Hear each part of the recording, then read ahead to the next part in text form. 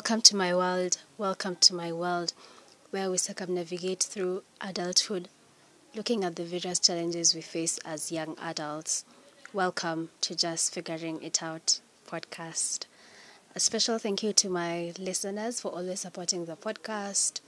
Don't forget the various ways you can support the podcast. 1, by listening to the podcast, of course. 2, by sharing this episode with your friends, your family, or just anyone you feel will relate to the podcast and will be educated and informed of the podcast. Guys, sharing is caring. Squachayo. You can also follow us in all the podcasting platforms, the like of Spotify, Anchor, Google Podcast, Apple Podcast, Castbox, any place you listen to the podcast. Don't forget to follow us. We also have an Instagram account at Just Figuring It Out podcast. The link is always on the description box. You can also share some feedback with the podcast via the voice note that is on the description box. All you have to do is click on the voice note link, and it will direct you to the place where you're supposed to record. And don't forget, you have to have the Spotify or Anchor app to be able to record. We also appreciate any monetary value that you'd like to add to the podcast. There's a number in the description box where you can send some shrooms to support the podcast. That is 0716 02 24 59. Come, let's figure out this adulthood together. Hi guys, welcome back to Just Figuring It Out podcast. It's your host, Shenanigans. Welcome back to another episode, in episode 93, October Shenanigans. Yes, it's been a minute. Hope you guys are doing good. Today morning, as I'm recording this, I was just making a discovery with the microphone. Yeah, that I purchased as a gift with my friends. Yeah, and it is really, really interesting. I love making learn new things about it. But yeah, that was just about it. I am doing good. I hope you guys go poor. First things first, before I get straight into today's episode, I'd like to thank you all for the support mlionyesha to episode 92. You adulthood check.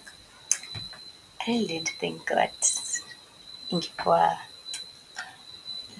na that amount of number, yeah. And I'm just excited. I think even I was checking today, ranking that particular episode, and it was just crazy. A big thank you for you guys for the support and everything. I was just basically ranting in that episode, but bado mulisikia. Yeah. I'm excited, and I think for me, the number of that episode was affirming for me, because I remember in that episode I said that particular week I was really questioning, should I be doing this, should I really be here? And it was on a Friday as I was recording that. Then when I woke up Saturday, I prepared like 4 episodes back to back, and I was like, okay. And on Friday nilikuwa na complain vile sina idea. I didn't know what I was going to record. So then the following day ndio niko bombarded with ideas. It was really affirming for me. Then you guys listening to the episode vile mulisikia, it was just something else. I really love you. This is me being emotional.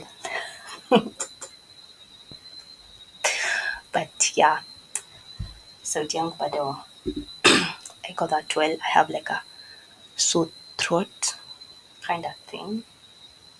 I'm not really sure tangu nitoke pale nilikuwa nimeenda, nilishikwa na kahoma, and I really don't understand why nilishikwa na hiyo kahoma, but yeah, mtani pardon too. So this is October Shenanigans. I'll be sharing between Mefanya this month of October. First things first, nitaanza with the movies that I've watched.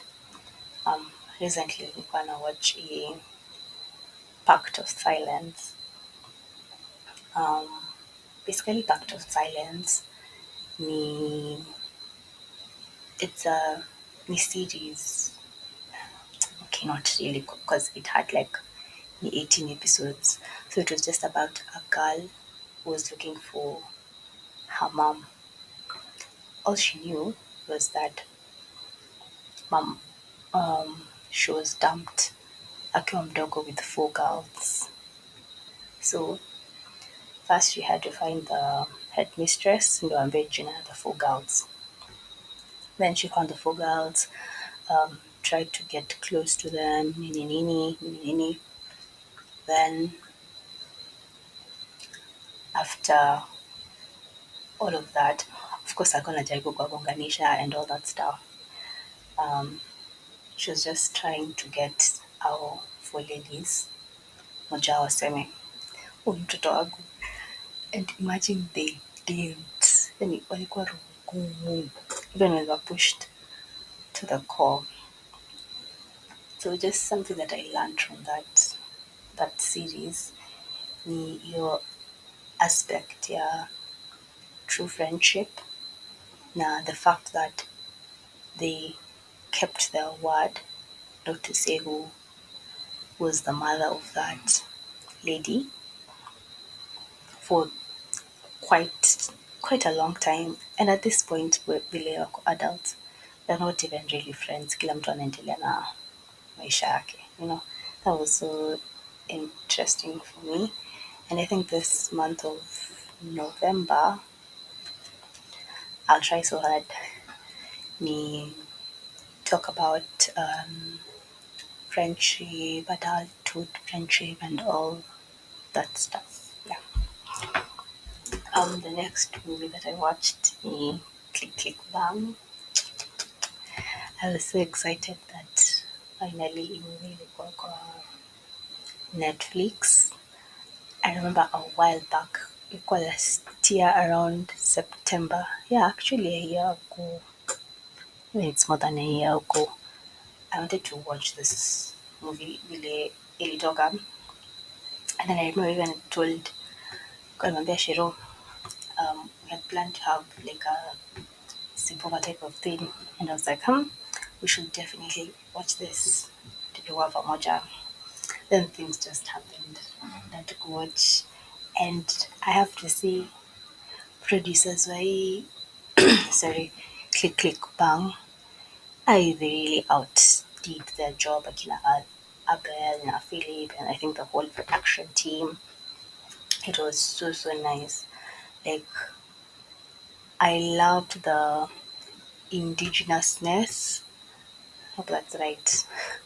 I loved the indigenousness of this movie. Like watch movie, ningeona yeah, kweli this speaks about Kenya. You know the same way South African producers have a place in my heart. It's the same way this Nini had a place in my heart, and I really loved about it. So basically, Click Click Bang is about a boy who who's an orphan, alafu he's a good footballer. Actually, he's the best striker.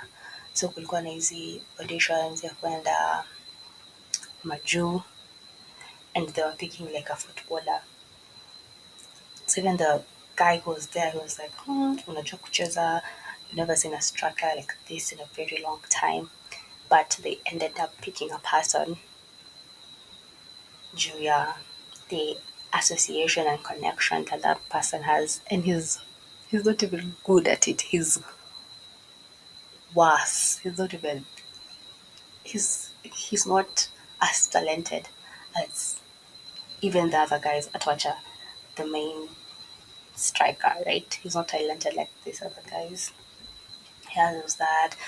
Then he had to resort to crime to sister yake alikuwa na cancer, and of course he yeah, to cater for your chemotherapy and all that stuff.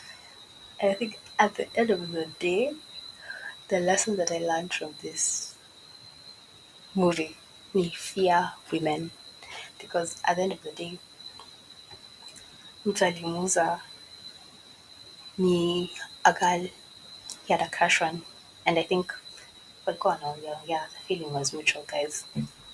Then when the girl saw the news that umse amekufa, and actually she was the reason why he died, and the girl even didn't twitch. Not really to machozi. Oh my god, I betrayed him. No. Hakuna, hakuna, hakuna. So take an extra day to fear women, guys. I think the next things that I'm going to say I may watch ni documentaries. Documentaries have a special place in my heart. First things first, you watch your Crime and Justice. Yeah. I know I'm late to the party. How many years later? But that is that you watch Crime and Justice.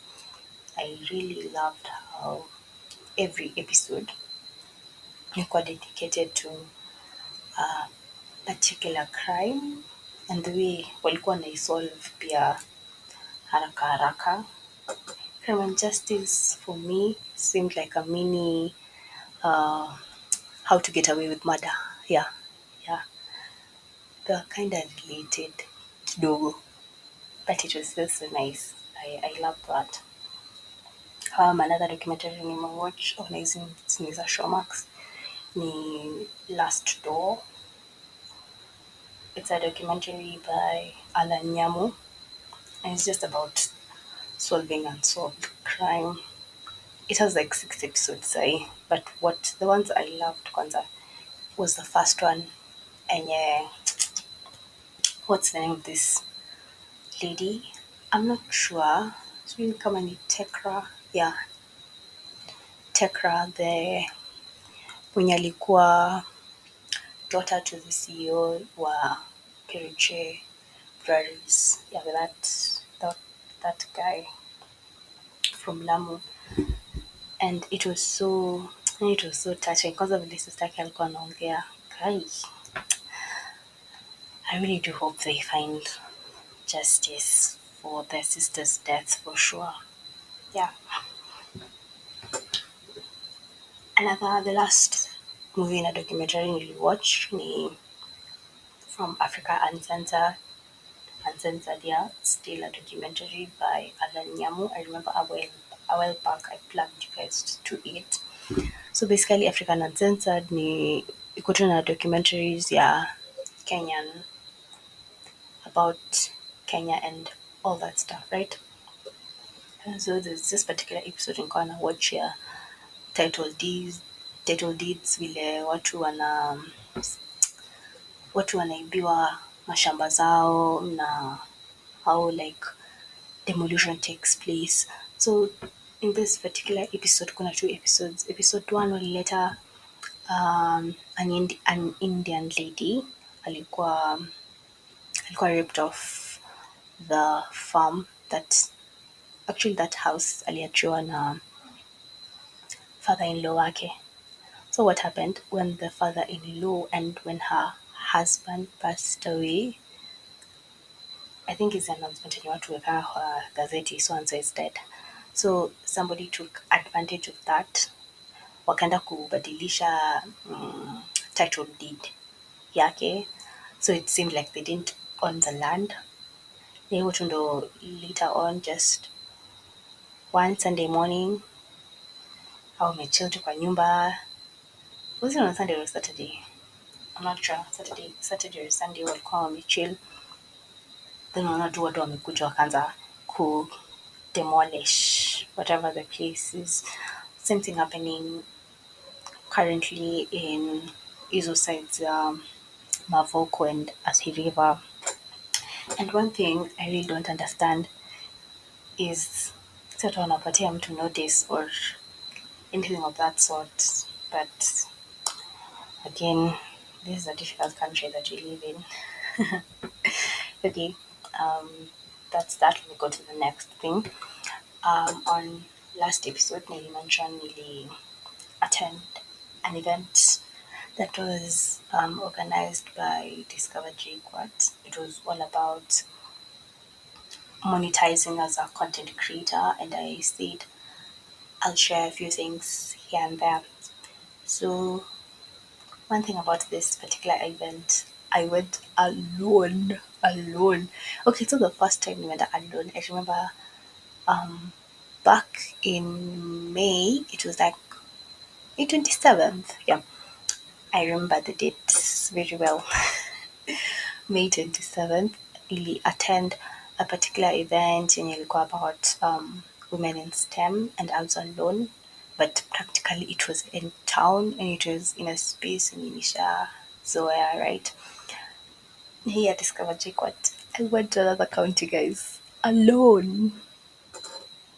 I don't know, I was really scared. Sikuwa nataka kwenda peke yangu. Nilijisukuma, nilikuwa najihami, nilikuwa tu kwa roho najiambia, you can't do this, you can't do this. Yeah.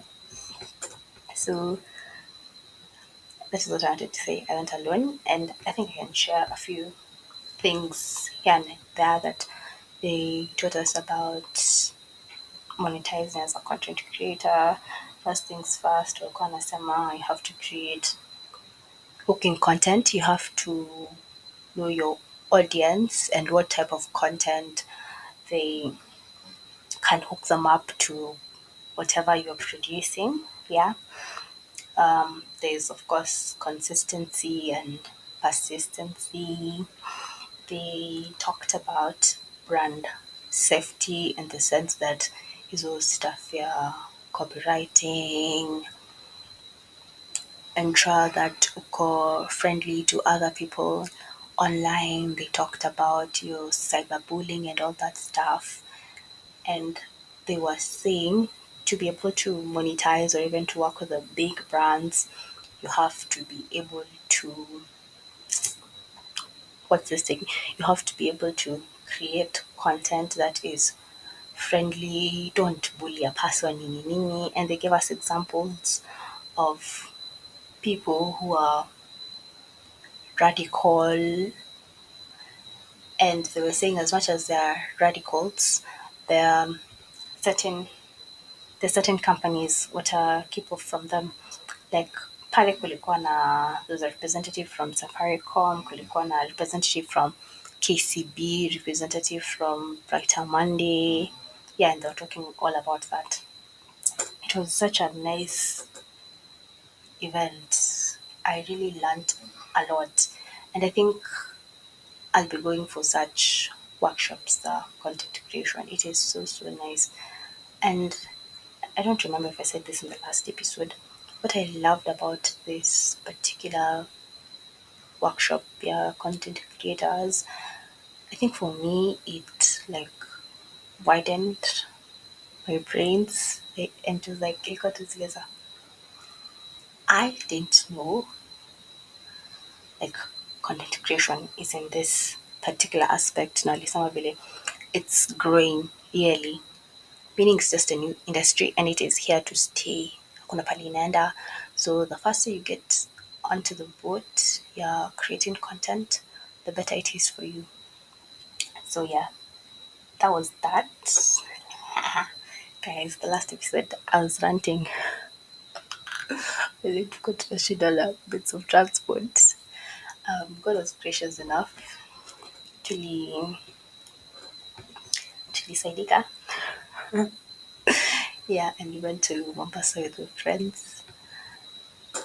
And I think for me, this was the second time I was going to Mombasa. Hata last year nilienda to Mombasa. And I remember last year as I was recording your episode, Diani, I said I'll make it a habit that every year I have to go for a vacation.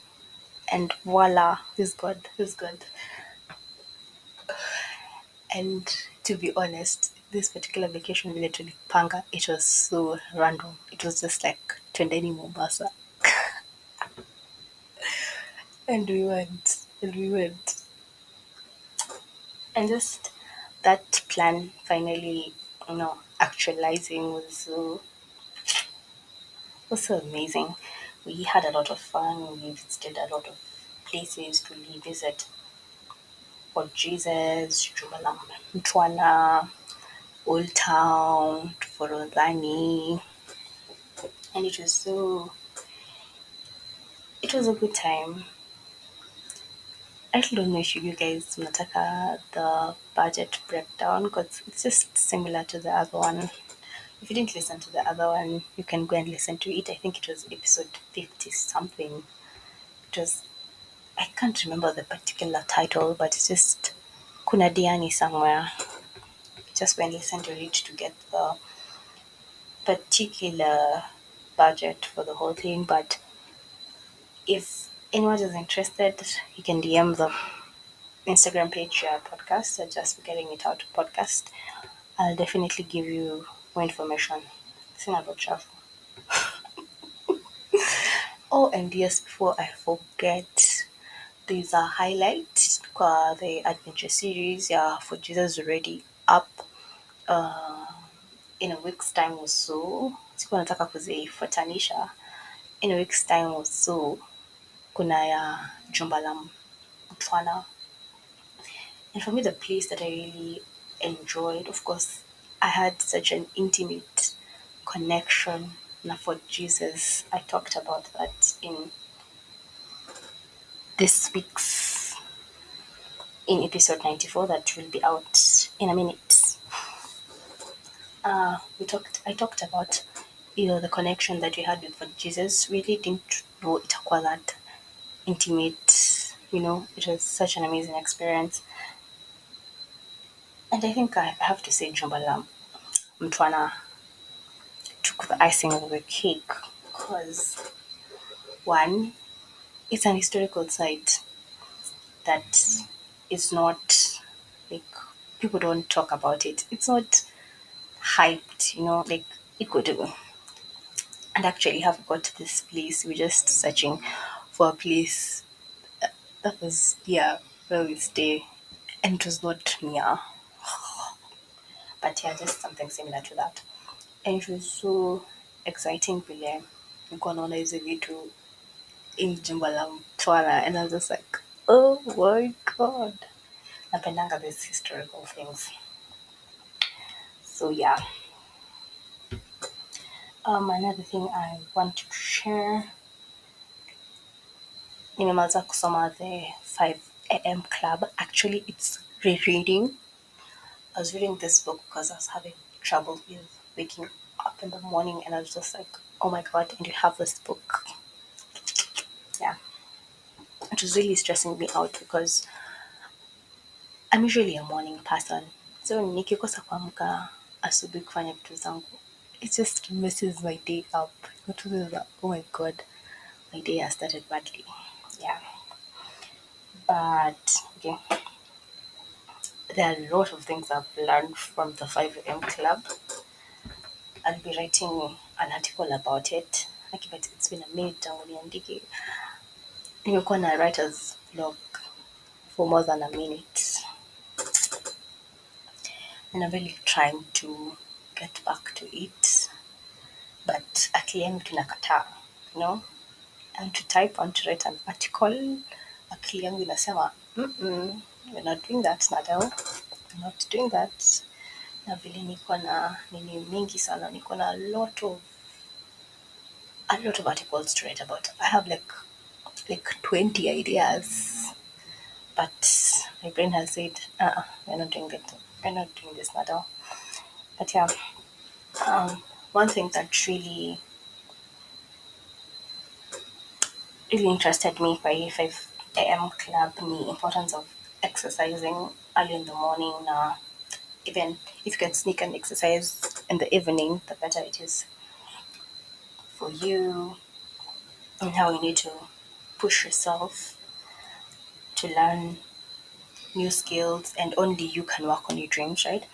But the importance of exercising was so important for me because I told you the gym. I can't say to anyone to start going to the gym. It's a lie. It's a lie. I really can't do that. I am anti-exercise, and I know it's not a good thing. But what I normally do is I try to walk as many times as possible, concert in the evening and stuff. But after reading the 5 a.m. club, ni kama kulikuwa na certain me that was awoken in me. Unaona? Nika nilichapwa na something and I was like, oh my god, I need to do something about it, right? So I was thinking of like starting to skip rope early in the morning as my exercise. Yeah, na nitaanza next year. Usiniulize kwa nini nitaanza next year, but I just know nitaanza next year. Yes, I'm procrastinating on this one. But yeah, I don't know. Next year ikifika, nitaambia vile how the journey will be. I'll take you guys with you to my journey ya kuskip rope. Yeah. So this month of November, I'm also reading The Psychology of Money. I know I'd read this books, but now I'm reading to get another perspective and insight and nisikupata nikisoma in the time I was reading. On something else that I had discovered. And I really didn't know that I was doing this. As I was buying the books, and I'm gonna buy every month this year, nilikuwa na buy self-help books. I really didn't think that nilikuwa naifanya intentionally because I was just going to my vendor, naangalia what is new, what can I buy? Yeah. But I now think I really want to be intentional with the books that I read and the genres that I read. I just want to pick books, to be specific and intentional. So next year I'm thinking of kusoma books that are written by African authors. So if there's any book you guys have read and imeandikwa, oh my god, and imeandikwa with an African author, please recommend. Kuna voice note to Medium kwa Just Figuring It Out podcast pale Instagram. I really appreciate, yeah. But I'm going to do my research and I buy some books. I've never read a book, something funny. I see with all the people wenye wanapenda kusoma vitabu novels nini that they've all read kitabu ya Chimamanda. I've never even read one. So I think I'm only planning to buy a book enye Chimamanda ameandika. Again, if you've read her and you can recommend a book that was lovely, you should. Only one, and I'm being strict on that because I think I want to explore other authors, their writing style and stuff. Because again, I'm manifesting being an author in the near future. Well, something else, I took a tech quiz. I just, TikTok has influenced me to do a lot of stuff. I took a tech quiz just to learn what my personality will blend with what aspect of tech. And I took two like from different sites and we're all saying the same. And I was like, okay, I trust you, setting on trust issues, but I just wanted to confirm. So yeah, that is that. What else? There's something that is cooking. Yeah. I There's a merchandise podcast that is coming up. It's not the kawaida merchandise ati hoodie, t-shirt, nini. No shade, no shade thrown. Yeah, but it's something I don't want to say what it is because I feel that nitakuwa jinxed. But there's something that is cooking. I'm saying this so that nisi I don't put myself out from doing it because I do that a lot of times. Yeah. So yeah, it's it's such a crazy idea, and I know you guys are definitely going to love it. Yeah. I don't know kama niliwa introduced to Letter Loop. Letter Loop is just like a website where you get to connect with your friends, you ask questions, watu wanajibu and all that stuff. It has been amazing. I'm really catching up with my friends, It's not a must we like have a phone call or manini, but through the letter loops I get to know how their month was and all that stuff. I think I'll put the link to that episode up where letter loop. It's such an amazing, I've had an amazing experience. Though ukianza kutumia itakuwa gumu kidogo navigate. The user interface is not that good. The user interface is at a 60%. It's not that bad. It would have strained tu kidogo, sio sana. I think I'm almost done. I just want to share kuna particular playlist yenye niko nayo kwa YouTube. The link itakuwa kwa the description box. It's If a Prayer was a playlist. Inaitwa If a Prayer was a playlist.